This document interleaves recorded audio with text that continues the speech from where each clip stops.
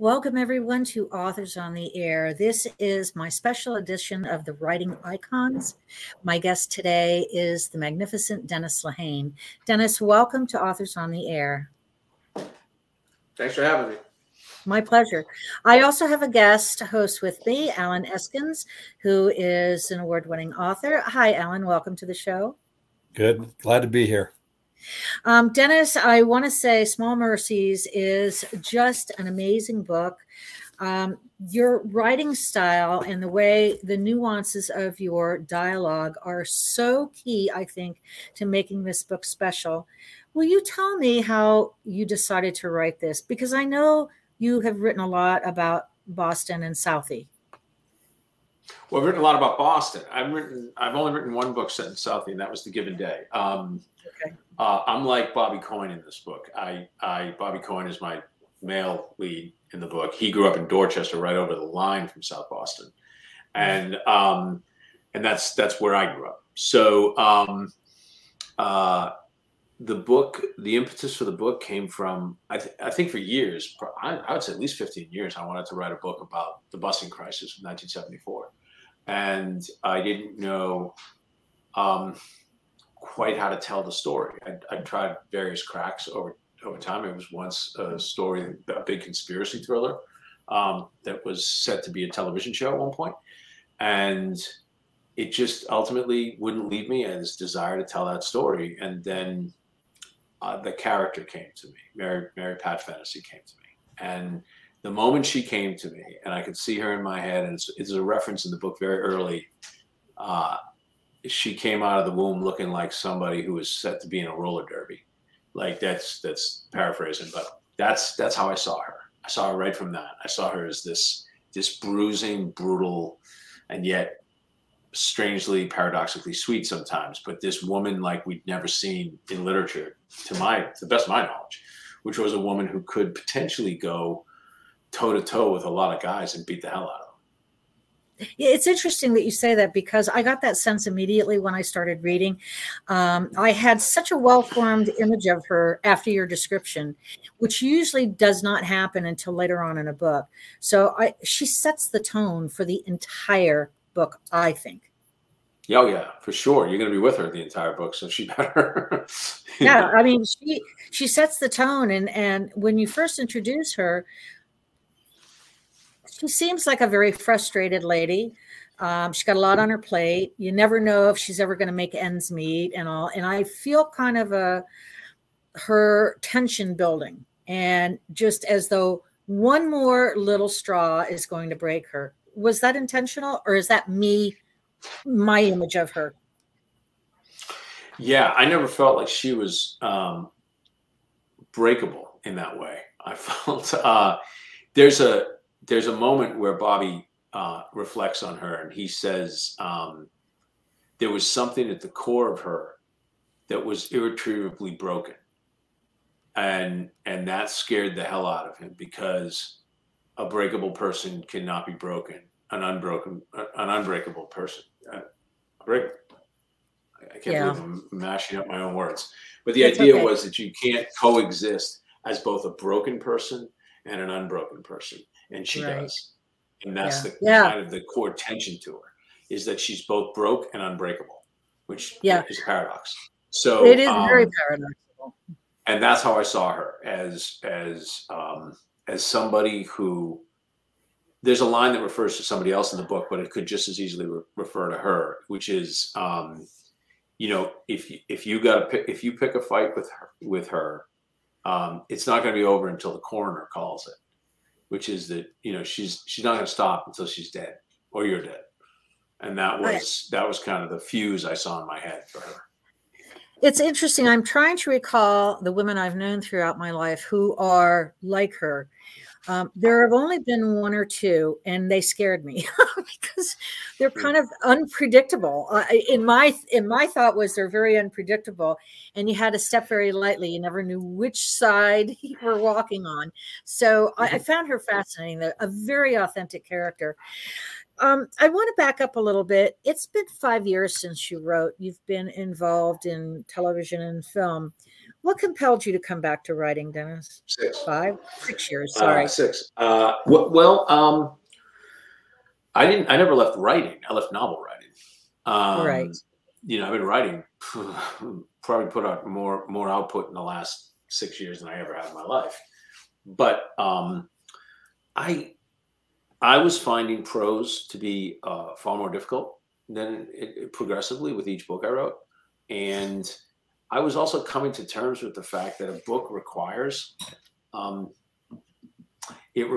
pieces of me that I wasn't willing to give while I was kind of a father to 2 young girls and trying to be there present, a single dad for a lot of that. And so I noticed that when I write a book, it consumes me. When I write a script, it doesn't at all. It's a blueprint. I just write a blueprint. That's it. And so, yeah. So this novel came out the way that all novels should, I think, personally, or all my novels should, which is it came out just because it had to come out. It was just, I didn't ask to get knocked up, but I got knocked up and then I had to give birth. And this book was the way of giving birth. Can I follow up? Yeah, sure. Yes, I'm going to let Alan Eskins is going to step in. I'm the reader side of it, but Alan is obviously the author side. So please go ahead, Alan. And Sure, go for it, Alan. I don't mean to jump in. One of my questions is on that point. Having written screenplays and novels, it sounds like which one brings you more satisfaction as an artist? Oh, novels. It's not even close. When you're Donald Westlake had the line, which was, a novelist is God, a screenwriter is God's tailor, and I think I enjoy being God's tailor. But I don't get, when I'm God's tailor, I'm one of about 265 people working on that finished product. So when I get to the end and I have, say, Blackbird, which is a show I did last year, I'm very proud of that. But am I proud of the scripts? No, I don't even think of the scripts that way. I don't even print them. They just stay on my laptop. I just mess with them because they're constantly a work in progress. So that's the difference. A book is finite. A book comes out, it's this object, and you put it on a shelf, and it's, wow, that's a point of pride. I did that. I would say, though, that I feel with a book, I need a true sense of passion to justify what it takes out of me as a writer. So I have the luxury now being able to say this, which makes me very happy, which is I'm out of contract. I don't owe anybody anything. If I write another book, it's going to come from the exact same place this book came from. It's going to come out because it had to, not because there was a deadline. Well put. Another one of my questions is, you set this, you place this novel in the 1974 bus crisis, and there's obviously an undercurrent of racial tension that goes along with that. How much of that is drawn from your personal experience growing up in that area? All of it. Yeah. They before they started, specifically in terms of the character's view towards racism and races. Mary Pat's view towards racism, is that something that Mary Pat is when the book begins, Mary Pat's husband has left her, and the reason he's left her is because of her hatred, which she doesn't understand. She doesn't grasp it. She doesn't see herself that way, and she sees herself in comparison to all these virulent racists around her as reasonable, but she's racist, and that's the journey of the book, is for her to understand how that racism and that hatred stained the lives of her children. Really, that's her journey that she goes on. And it was important to me to be honest with that. It was important to me not to pull any punches with that. And look, I grew up with people, tons of people who were straight up racists, tons of them. And some of these people, not all, but some of them I loved very much. So how do you put those two things together when you're 9 years old, which is how old I was in summer 74. And I think that's what this book is. It's a 48 years in the reckoning. 48 years in the waiting, reckoning with that. How do you reconcile the people you care about when things, with the ugliness that can be inside of them, and there's ugliness in all of us. I happen to have dodged racism in my component of ugliness, but I've got other parts, and I think that that's what this book is very much about. Is people, as Bobby says late in the book, the worst of us has good in them. The best of us has pure evil at its heart, and that's part of what this book's about. Well, I have a couple questions from readers, fans Sure. of yours. Yeah. Ruthie Skolin, who lives in the Pacific Northwest, wants to know is it true that Stephen King wrote to you to tell you that your books got him through his accident? But he didn't write to me. He put it in the New York Times book review. It was much better than just writing to me. Changed my career. It was the lead. Cool. It was the lead line of a New York Times Sunday book review on a J.K. Rowling book. Wow. Another one, Linda Lee writes, are you going to write any more Kenzie and Gennaro books? I don't think so. Okay. Sorry. Alan, back to you. Okay. I have a craft comment and question. It focuses on specifically chapter 19, where Bobby is interviewing somebody. I won't say the name for the spoiler issues, but he's interviewing somebody. And so Craft 101 would say, when you start out a scene in limited third person, where you're in the head of a particular person and it's third person narrative, you stay in that person's point of view throughout the scene. Right. Creative Writing 101 also says, show, don't tell. And what you did in that chapter, I thought was really brilliant. He's interviewing somebody. And when it comes time for this person to tell, here's what happened in the past, if they had just told the story, you would have lost some of the value of the show, don't tell. And what you do is you shift point of views and you change the font to let the reader know this is now a point of view shift. Now you're in the interviewee's head. I thought that was really, really brilliant. And I was wondering, how did you come up with that, or where did the decision-making come to write the chapter that way? And I would teach, I would try to get students to understand this. The reason you study the rules, and the reason you should know all the rules and know them in your heart and know them in your bones, is because when you want to break them, you know why you're breaking them, and you earn it. You've earned it. And so with this, there was some argument even with my editor at one point. He's like, how can you go in and out of that point of view like that? I'm like, because I can. Because I'm Why God. not? No, just because, why not? This is my symphony. I'm God. Right, exactly. You know what I mean? I do this. When you do it and it's clear that you don't know the rule, that's when it's not okay to break it. When you're like, no, you can't do that, dude. You know what I mean? But if you do it in this circumstance where it's like, how can I convey what happened on that subway platform as best I can without having blocks and blocks of dialogue? Oh, I'll just slide into the character's head and they'll just give it to you. That's really all it was. Yeah. And as a writer, what I appreciate most about reading a novel is when I see someone like you, who's a master craftsman, who takes these norms and says, okay, here's the norm. I'm going to turn it around so that it actually works better than the norm would work. So I applaud you and appreciate that. Oh, thank you. I know the very first time I ever shattered one was when I was writing Mystic River, and I did a flash forward of a character. It just broke every rule of the book. I told you what happened to her life. A, we'd never been in her point of view. B, who gives a shit? Who gives a shit what happened to her life, right? But I knew in that moment, instinctually, I was like, this will do so much for me, because it will tell me that the person she's thinking about is no longer part of her life. It will foreshadow what happens to the person that she's thinking about by telling you where she is in her life 20 years from now. And I was like, okay, I'm going to shatter this rule, and I know exactly why I'm doing it. And I did.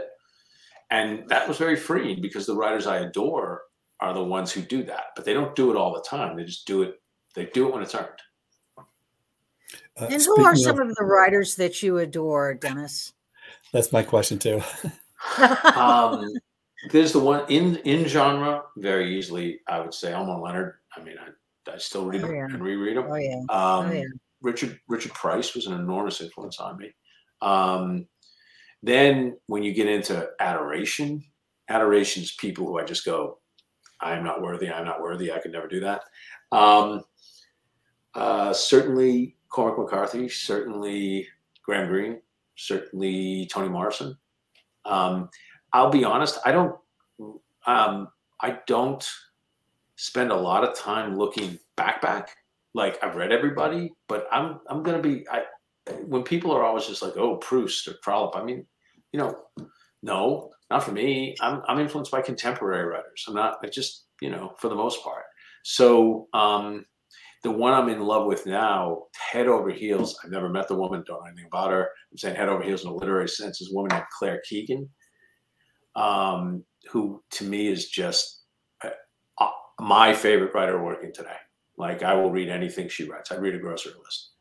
Wow.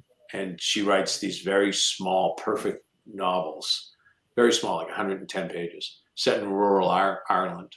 And they're just astonishing. One of them was made into an Academy Award winning nominated film called The Quiet Girl. And that was based on her book Foster, which is the last book I cried at. Wow.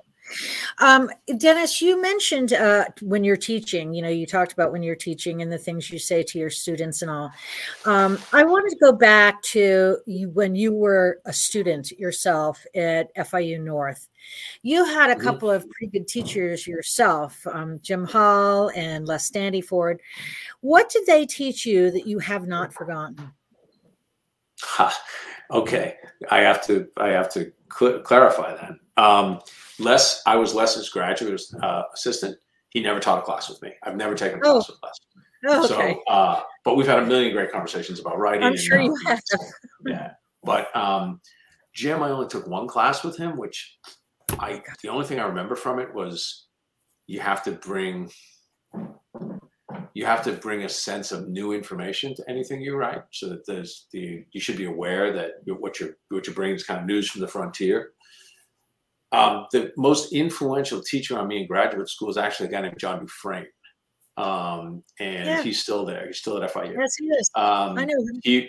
He was hands down the most influential. He was the guy that would let the grad students hang at his house and sit at his bar and drink his brandy and talk. And that's what you learn the most in graduate school. Is you learn the most from those things, those conversations. It's less, I think, about being in a classroom. It's more about what's life for the working writer like, And he was a great teacher for me.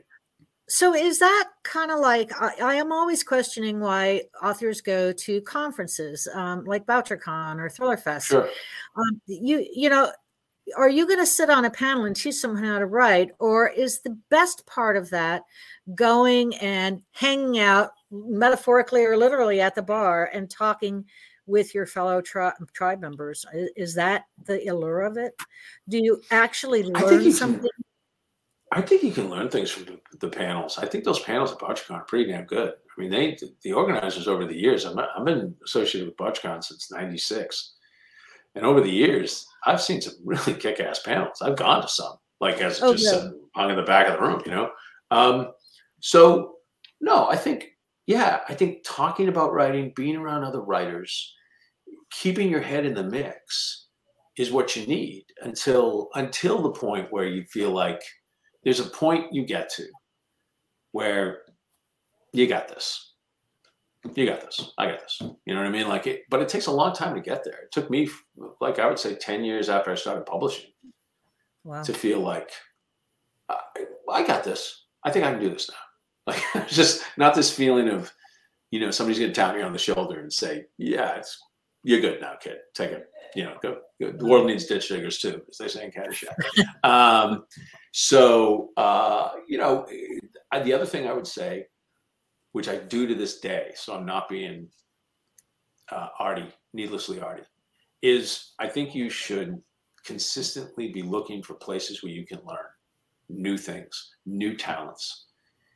No matter how good you get. Like one of the things I just charge myself with right now in the show that I'm doing is I said continually to myself, I want to work with silences. I want to work with what goes in between what people say to each other, not what they say to each other. And I really want to do it. And I want to drill down on that concept. And so I've been getting pushback from my network about one of my characters who barely talks. And I'm like, trust me, just trust me. Once I start meeting with the directors, once I start meeting with the actor, and once I start, well, you're going to get exactly what you want, because I know what's going on in those silences. There's a lot to be said for action when it's silent. And you can get a lot from nuance, from facial expressions, from other things. Isn't that true? Yeah. I'm fascinated. There's a movie called Closer that Mike Nichols directed. And all the major revelations that happen to the characters happen when they walk out of rooms.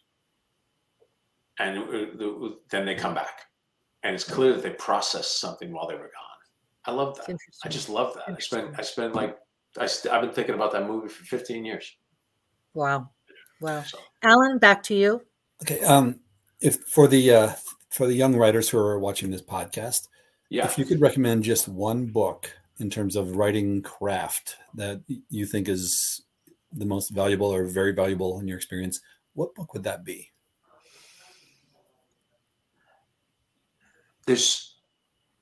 If you're putting me on the spot to that degree, I will say that the book I would strongly suggest would be Story by Robert McKee, only because what it teaches is the stuff that doesn't show up in classrooms much, which is structure. So I'm weak on structure. I've always been weak on structure. So I like to study structure because it helps me cling to it and to know that as I'm writing that these things need to happen. Whereas if it was up to me, it would just be two people sitting in a room for 300 pages just shooting the shit. I mean, that's how I write. But I understand that that's not why people read. And so I say, all right, how do I structure? So one of the concepts in Story, I think that's fascinating, is the just difference between wanting something, what you want and what you need. And he does a good job explaining what that is. And I've taught that concept to students, and it does help. You know, that what you want is the plot. What you need is the story. It's the theme. It's what it's really about. So figuring out what a character wants and watching them pursue it.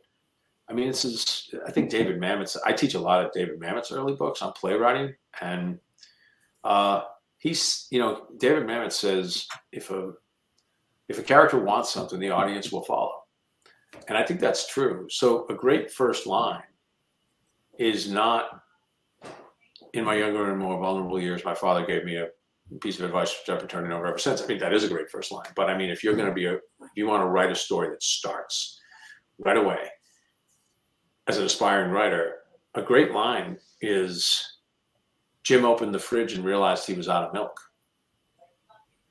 Very simple, but I guarantee you, your reader is with you until he gets that friggin' bottle of milk.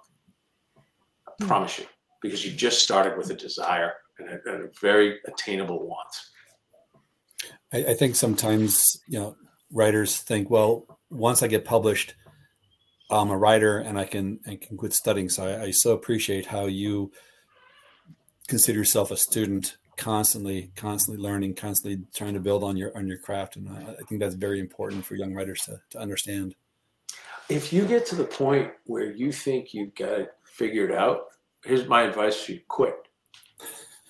Seriously, stop. Because everything you're going to write is going to bore the ever-living out of me. Writing should be written. Writing should be produced in a state of fear. I believe that. You should be afraid. It should be scaring the hell out of you, whatever you're writing. That's where good writing comes from. That's where good revelations come from. You're tapping things in your subconscious that you don't even understand until you write them. That's good writing. But the people who are like, yeah, I know how to do this. Well, I mean, that treats it as a job, which it's not. It's not just a job, Wow. Ladies and gentlemen, I've been speaking to writing icon Dennis Lehane, along with my guest co-host Alan Eskins. Dennis, I cannot thank you enough for spending time with us today. What an amazing conversation with you, and I hope I see you at BoucherCon in San Diego. We will be out there interviewing everyone in the media room, so I look forward to when seeing you again. When is the BoucherCon in San Diego? End of August, first week in September. Yep. Highly likely I'll be actually on location. We're shooting our next show, so I doubt I'll be there. Yeah, but it conflicts with a lot of things. I want to just say thank you to everyone for paying attention, and Yes. we'll see you again soon. Thanks, guys.